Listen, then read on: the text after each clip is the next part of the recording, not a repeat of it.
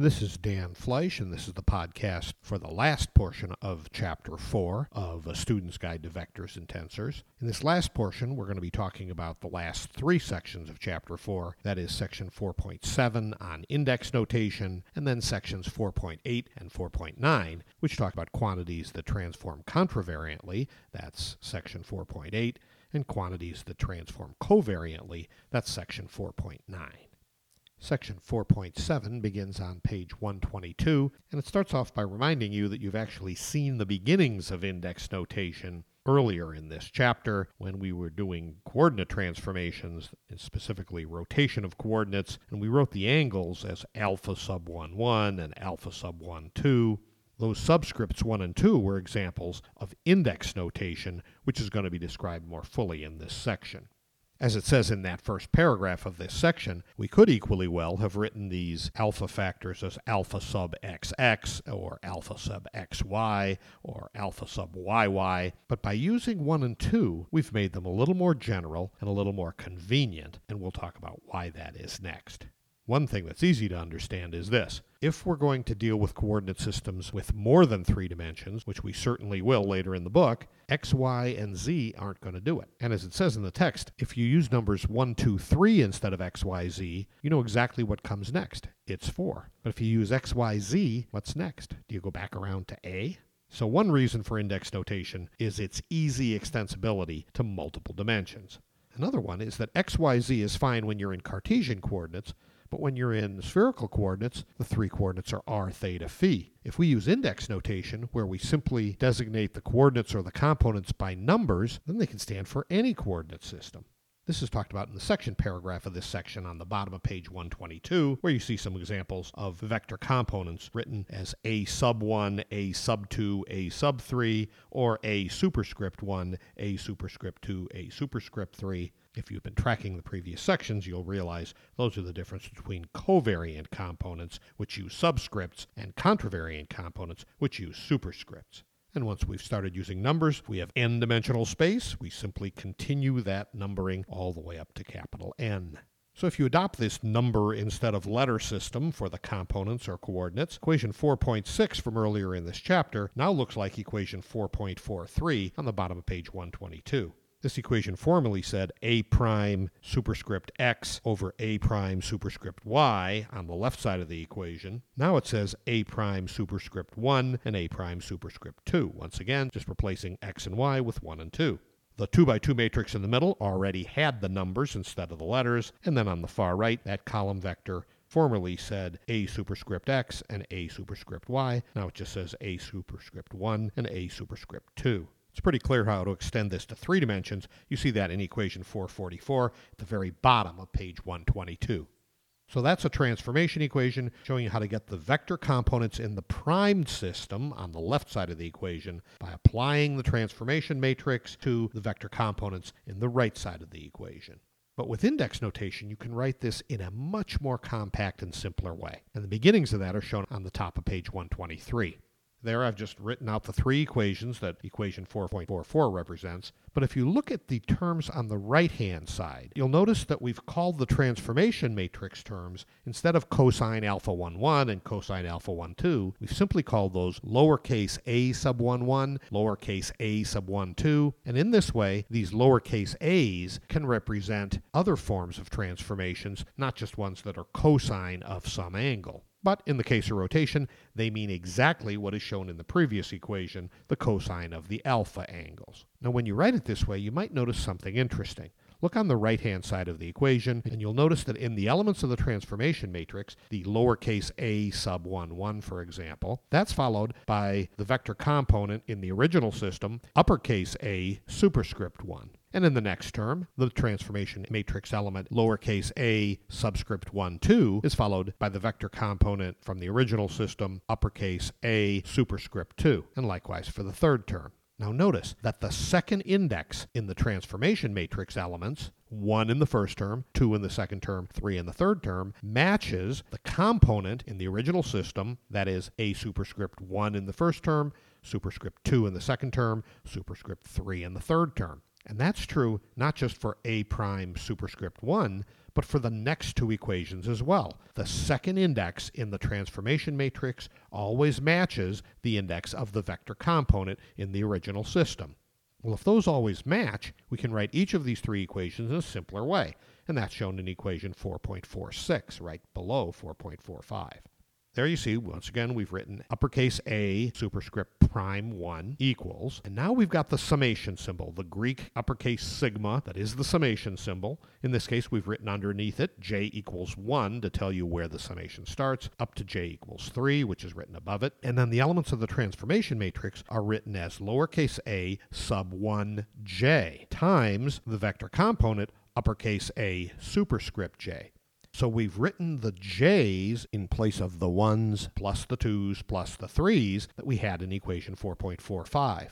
You can do the same thing for the next two equations, and they just look like a superscript prime 2 equals, again, the summation from j equals 1 to 3. Now we've got the transformation elements lowercase a subscript 2j, and then the vector component uppercase A superscript j once again. And likewise for the third one.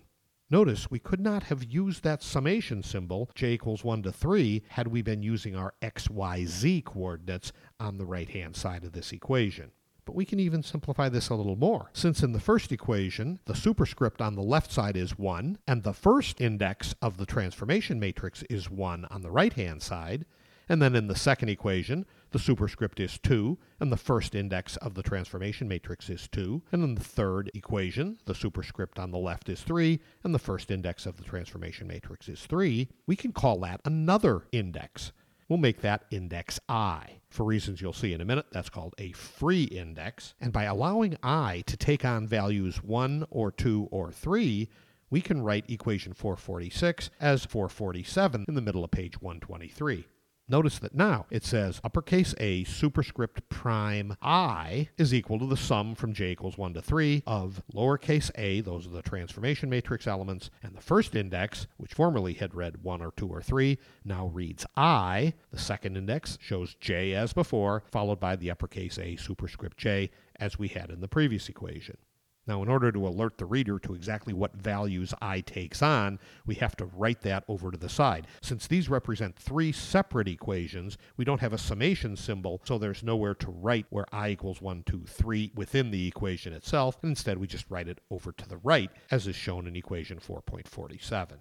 For the next simplification, we can thank Albert Einstein. He realized that whenever you have an equation that combines within one factor, that is not between additive terms, but within one of those terms, a subscript index and a superscript index that are the same, such as the j's in equation 447, they're always summed. You don't even have to write the summation symbol because they're always summed. So you can just leave off the summation symbol and get equation 4.48, which now shows the left side exactly the same, uppercase A superscript prime I equals, and instead of summation, we can simply say lowercase a subscript ij times uppercase A superscript j, and the reader knows to sum over j, even though the summation sign is missing, because j is repeated as an index, one lowercase, one uppercase.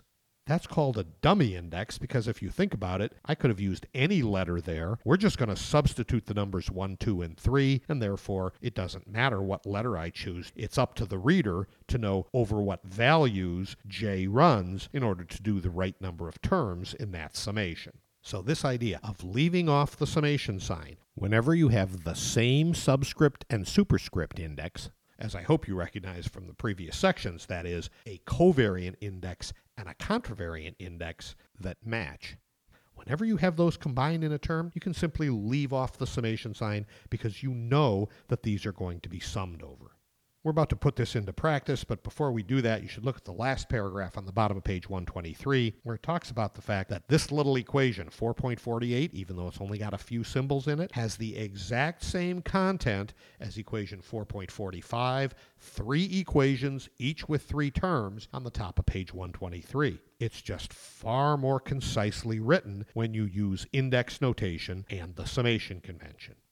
So don't lose sight of what this is telling you. There's no summation sign, but we're adding a series of terms, that is, the components in the original coordinate system, the uppercase A superscript j's, we're adding those together, each one multiplied by a weighting factor, which is lowercase a subscript ij. In other words, we're forming the weighted linear combination of those terms in order to get the vector components in the new coordinate system, which are on the left side of the equation, uppercase A superscript prime I. So we understand what the elements of the transformation matrix are in the case of rotation. Those are the cosine alpha terms that we talked about previously. But we can gain new insight into vectors and tensors if we look closely at those transformation matrix elements for quantities that transform contravariantly and for quantities that transform covariantly. The first of those is the subject of section 4.8. As it says in the first paragraph in section 4.8 on page 124, index notation and the summation convention really go beyond just convenience, and they make it much easier to understand how to make the transition from thinking of vectors as quantities with magnitude and direction to thinking about vectors as belonging to a class of objects known as tensors and how they transform from one coordinate system to another. To make that transition, it helps to think about a small length element, a differential element of length called ds in this paragraph, and how that length element transforms from one coordinate system to another. It's worth remembering that in general, you cannot write the coordinates of one system in terms of weighted linear combinations of the coordinates in another system.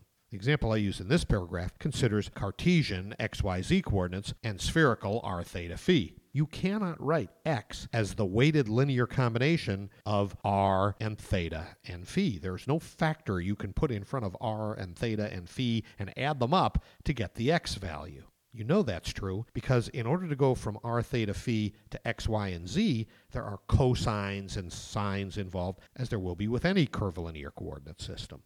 So if we can't write the coordinates of one system as weighted linear combinations of the coordinates of another system, is all that transform work we've done so far useless here? Fortunately not. Even though you can't write x as a weighted linear combination of r, theta, and phi, it turns out that the increment in x, that is a small change in x, is related to a small change in r and theta and phi in a linear way. That is, you can write a weighted linear combination of dr, a tiny increment of change of r, and d theta, again an increment of change of theta, and d phi, an increment of change of phi. Weight those, add them up, you get dx, and that's shown in equation 4.49.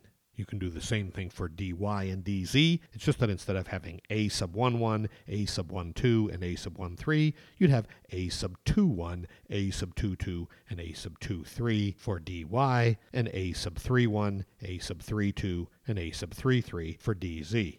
The important point is, if you look at only the differential elements, now you can use all the formalism we've developed for transformation matrices and weighted linear combinations to understand how a differential length element will transform from one coordinate system to another. So we'll call the new coordinate system, the one you're transforming to, we'll call those coordinates x prime, y prime, and z prime, and the original coordinate system, the one you're coming from, x, y, z. So the length elements become dx prime, dy prime, and dz prime in the new coordinate system, and dx, dy, dz in the original coordinate system. That's on the bottom of page 124. Now, how do you know how much the x prime coordinate will change if you make an incremental change in x and y and z?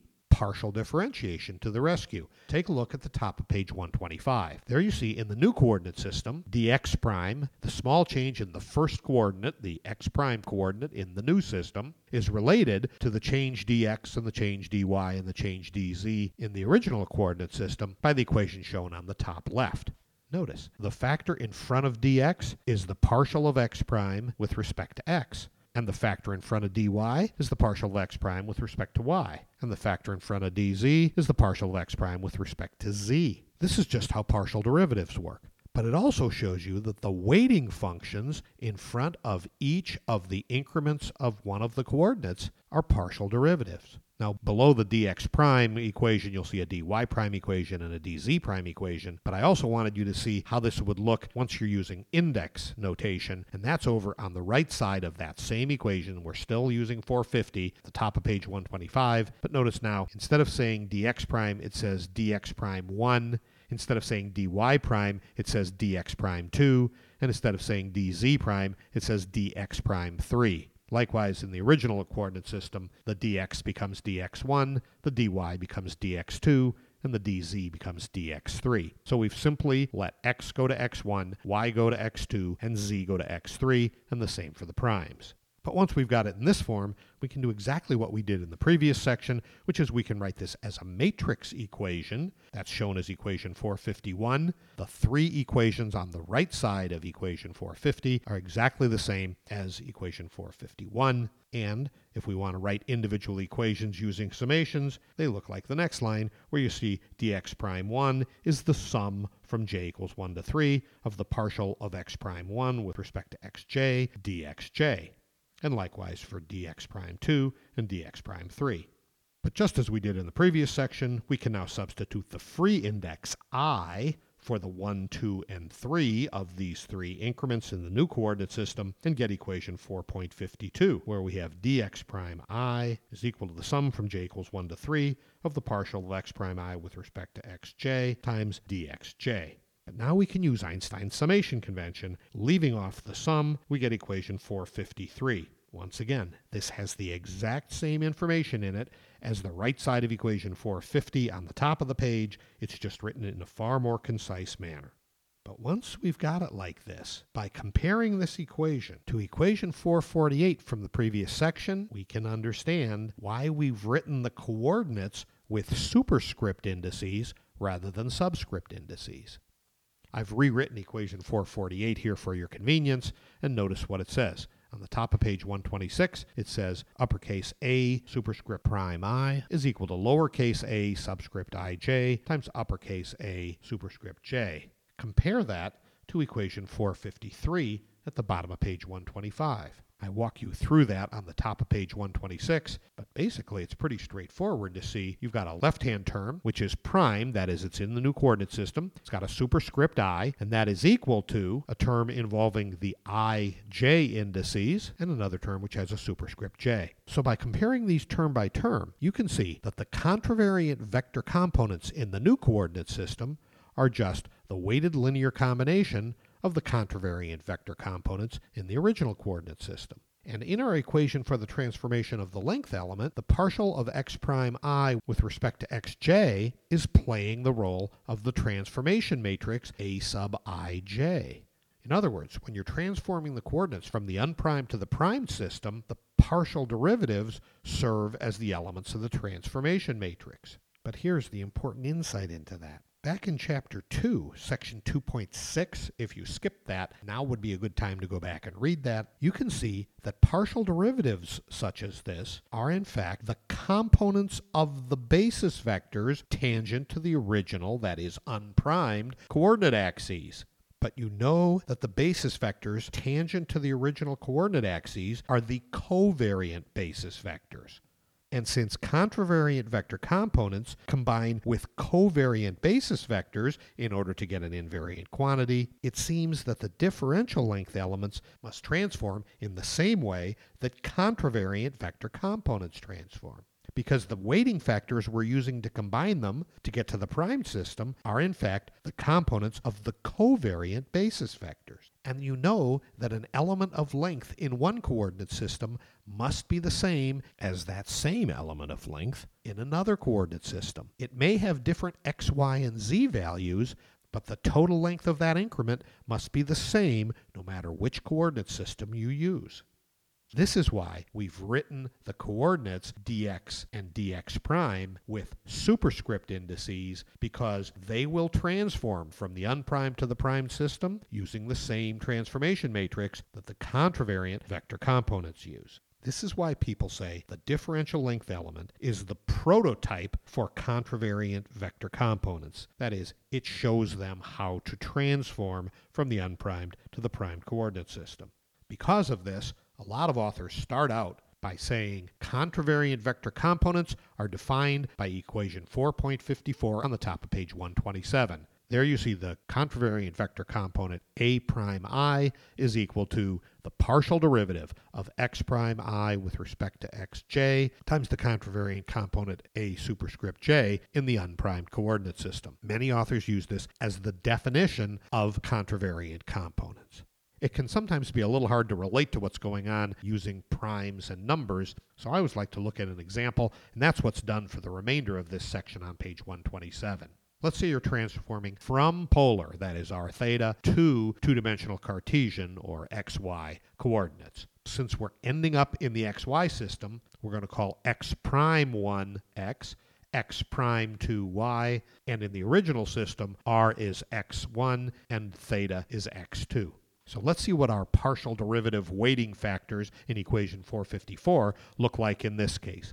Let's see if those are really the components of the basis vectors pointing along the original r and theta axes. The derivatives are taken in equations 455 and 456. There you'll see the partial of x prime 1 with respect to x1 is just partial of x with respect to r.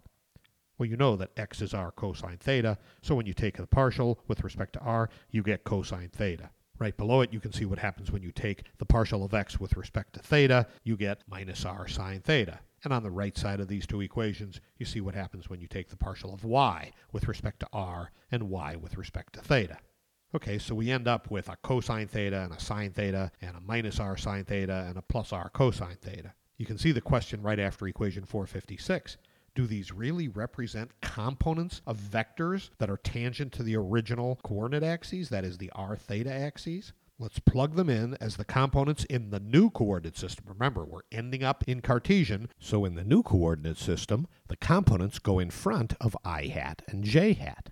So if the partial derivatives from 455 and 456 are in fact the components of the original r and theta basis vectors in the new xy coordinate system, we should be able to plug them in front of I hat and j hat, and we should get a vector that points in the r direction and a vector that points in the theta direction. Those are plugged in equations 457 and 458. You'll notice we've called the vectors e sub 1 and e sub 2, and they do not have the little caret hat. They have an arrow hat over them because it's going to turn out they don't necessarily have unit length. Let's plug in the values we got from equation 455. We said that the cosine theta is the component of the first basis vector in the new coordinate system. That's I hat. So we write cosine theta I hat. The right side of equation 455 gives us the other component in the new coordinate system. That component goes with the j hat basis vector, so we write plus sine theta j hat. Those two terms, cosine theta I hat and sine theta j hat, should represent the first basis vector in the original coordinate system expressed in the new coordinate system. Likewise, equation 456 tells us the components in front of I hat and j hat for the second basis vector in the original coordinate system. And do E1 and E2 turn out to be pointing in the direction of the r basis vector and the theta basis vector? Yes, they do. When you take cosine theta I hat and add sine theta j hat, no matter what value you put in for theta, you'll see that is pointing radially away from the origin, exactly as the r basis vector must do.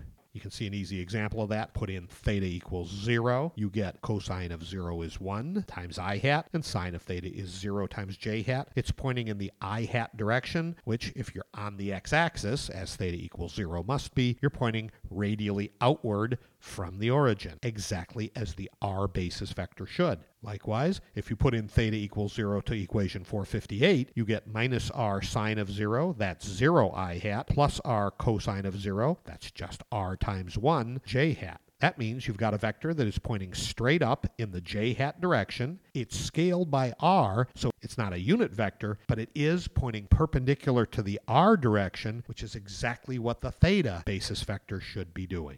So equation 457 represents the first basis vector from the original system expressed in the new system. And 458 represents the second basis vector in the original spherical coordinate system, that is the theta basis vector expressed in the new xy coordinate system. So the point of this example was just to show you how the partial derivatives in equation 454, that is the weighting factor in front of the covariant vector components, or if you will, the weighting factors in the transformation of the differential length element relate to basis vectors. So the major point of this section is that differential length elements transform using the same transformation matrix as contravariant vector components. And the elements of that transformation matrix are the partial derivatives of the new coordinates with respect to the original coordinates, which are also the components of the original basis vectors expressed in the new coordinate system.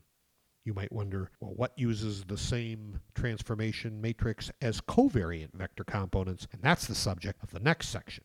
Section 4.9, which begins on page 127, begins by reminding you that the previous section showed why the differential length element serves as the prototype for quantities that transform contravariantly.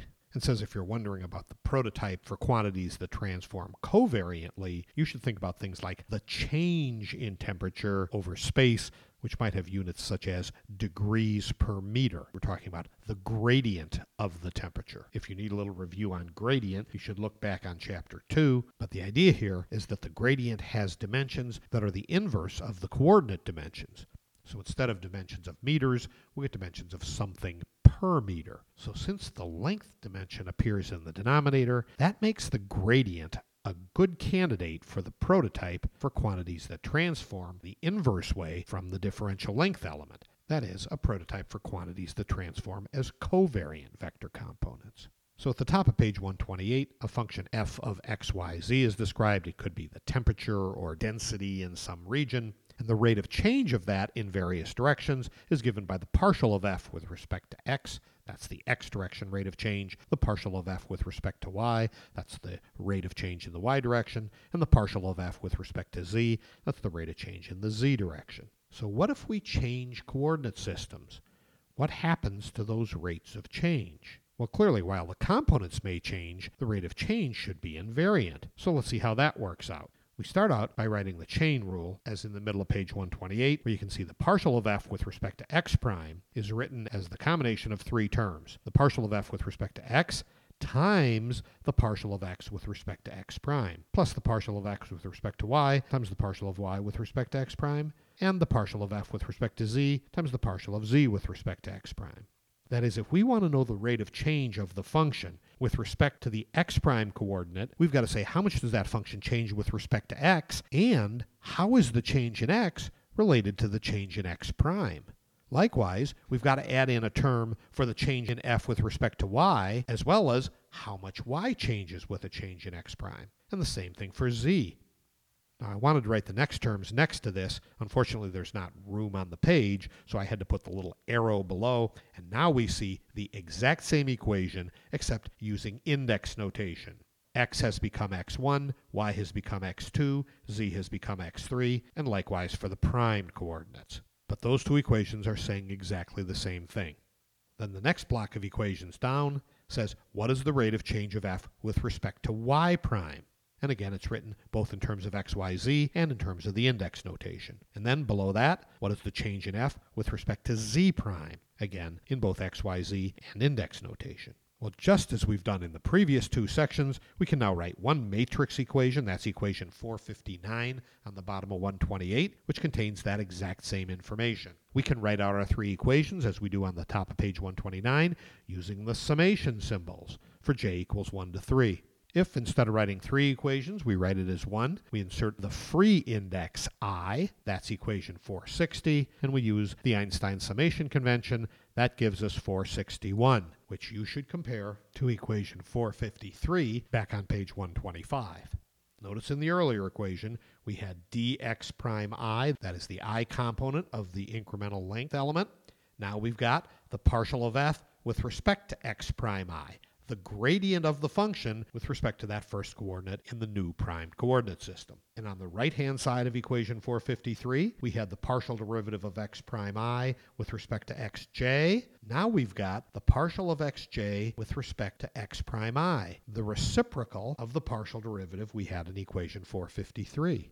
And in equation 453, The last factor was dx sub j, the incremental length element in the original coordinate system, and we've got the partial of f with respect to xj, that is, the gradient with respect to the coordinates of the original coordinate system. So once again, the vector components, in this case of the gradient of f in the prime coordinate system, are the weighted linear combinations of the vector components of the gradient of f in the unprimed coordinate system, and the weighting factors are those partial derivatives just as they were in the previous case. But in the previous case, those partial derivatives turned out to be the basis vectors pointing along the original coordinate axes, that is, the covariant basis vectors. Now we've got the reciprocals of those partial derivatives, and those represent the basis vectors that are perpendicular to the original coordinate axes. In other words, these are the components of the contravariant or dual basis vectors. And just as before, we know that to get an invariant quantity, we need to combine the contravariant or dual basis vectors with the covariant components. So therefore, where the differential length element transforms like contravariant vector components, the gradient transforms like covariant vector components. Now remember, in the case of orthonormal coordinate systems, there is no difference between the original and the dual basis vectors, and there is no difference between covariant and contravariant vector components. But in general coordinate systems, the original and dual basis vectors are different, and the contravariant and covariant vector components are different. Because of the way the gradient and covariant vector components transform, you'll find many authors using equation 462 as the very definition of covariant vector components. There you see that a prime sub I is equal to the same partial derivatives as in equation 461, that is the inverse of the partial derivatives from the previous section, times a sub I, that is the covariant vector component in the original coordinate system. That's the major idea of this section. Now that you've been through index notation, the summation convention, and both differential length elements and gradients as prototypes for quantities that transform in various ways, it might not hurt to give these three sections another read-through, since now you have some idea of the outcome. Even more helpful, I think, is to work problems involving these concepts. There are 10 of them in the Chapter 4 problem set. Full solutions are available on the book's website.